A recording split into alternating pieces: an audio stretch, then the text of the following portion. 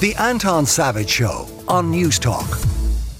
We discovered that we are going to be playing in Group B of the Women's World Cup. Group B consisting of now Australia, the Republic of Ireland, Nigeria and Canada. And with us is Karen Duggan, former international footballer and of course co-host of Off the Balls, the Coygig podcast.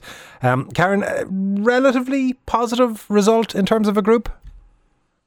Well, in terms of teams we could have gotten, we nearly ended up in Group C, which would have had Spain and Japan, and those kind of technical teams aren't our best opponents. But we played Australia this year in a friendly, granted, and beaten them, so we'll take like a good positive energy from that one, I'm sure, going into it. And you have all the pageantry that will surround it being the opening game of the actual World Cup, which is huge.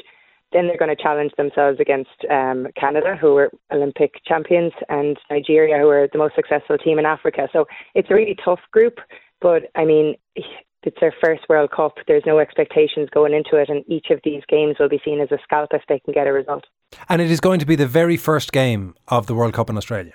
Yeah, in Sydney, you couldn't really ask for a better opening game. When we were looking at the top seeds that we could have got, you were really hoping for New Zealand and Australia, not just because they're a little bit below in terms of rankings of those top seeds, but also because of the excitement that's going to surround those two games. And to be part of that opening game is going to be a phenomenal experience. And we know the Irish presence that's out in Sydney, and I can guarantee you there's going to be a hell of a lot more heading out there come next July. Well, as I said, it's only a couple of minutes ago that the draw was made. Here's the sound of that draw. Republic of Ireland. And the Republic of Ireland heading into Group B. Wow. And there we have it. What an opening World Cup fixture. And Group B, you were talking about the relative challenge of the other components of Group B, as in Australia, Nigeria and Canada. Am I right in saying that in seeding, Canada is the top 7th in the world? They would be, based on their recent run of form. They've been very, very, very good. They're really a top team, but they're a kind of a strong and direct team. They're really athletic, and we've kind of seen from our qualifying games that we can stand up to teams like that. You know, the Scandinavian teams were typically kind of similar to them in that way, and we've gotten results against Sweden and Finland in recent times. So it'll be a massive challenge, and they're obviously a very, very good team. One of the best second seeds that we could have gotten. But look, it's all there to play for. I mean, any result in this group would be huge scalp, as I said, and Olympic champions, not a bad one to take.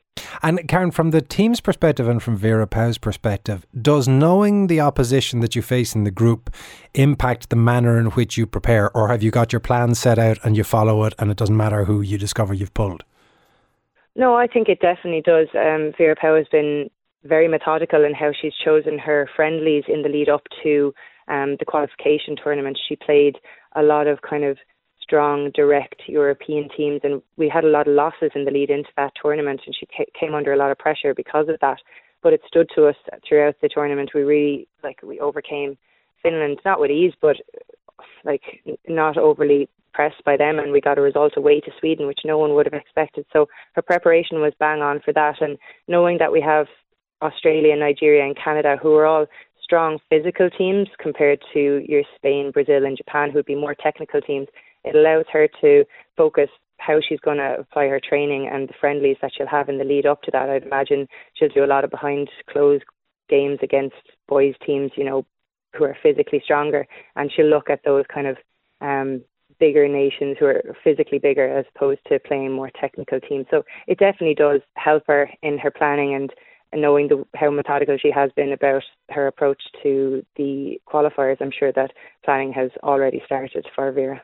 Well, in the meantime, we'll light candles and keep fingers crossed. Karen, thank you very much. That is Karen Duggan, former international footballer, of course, herself, and co-host of Off the Balls, the Coygig pod. The Anton Savage Show, Saturday morning at 9 on News Talk.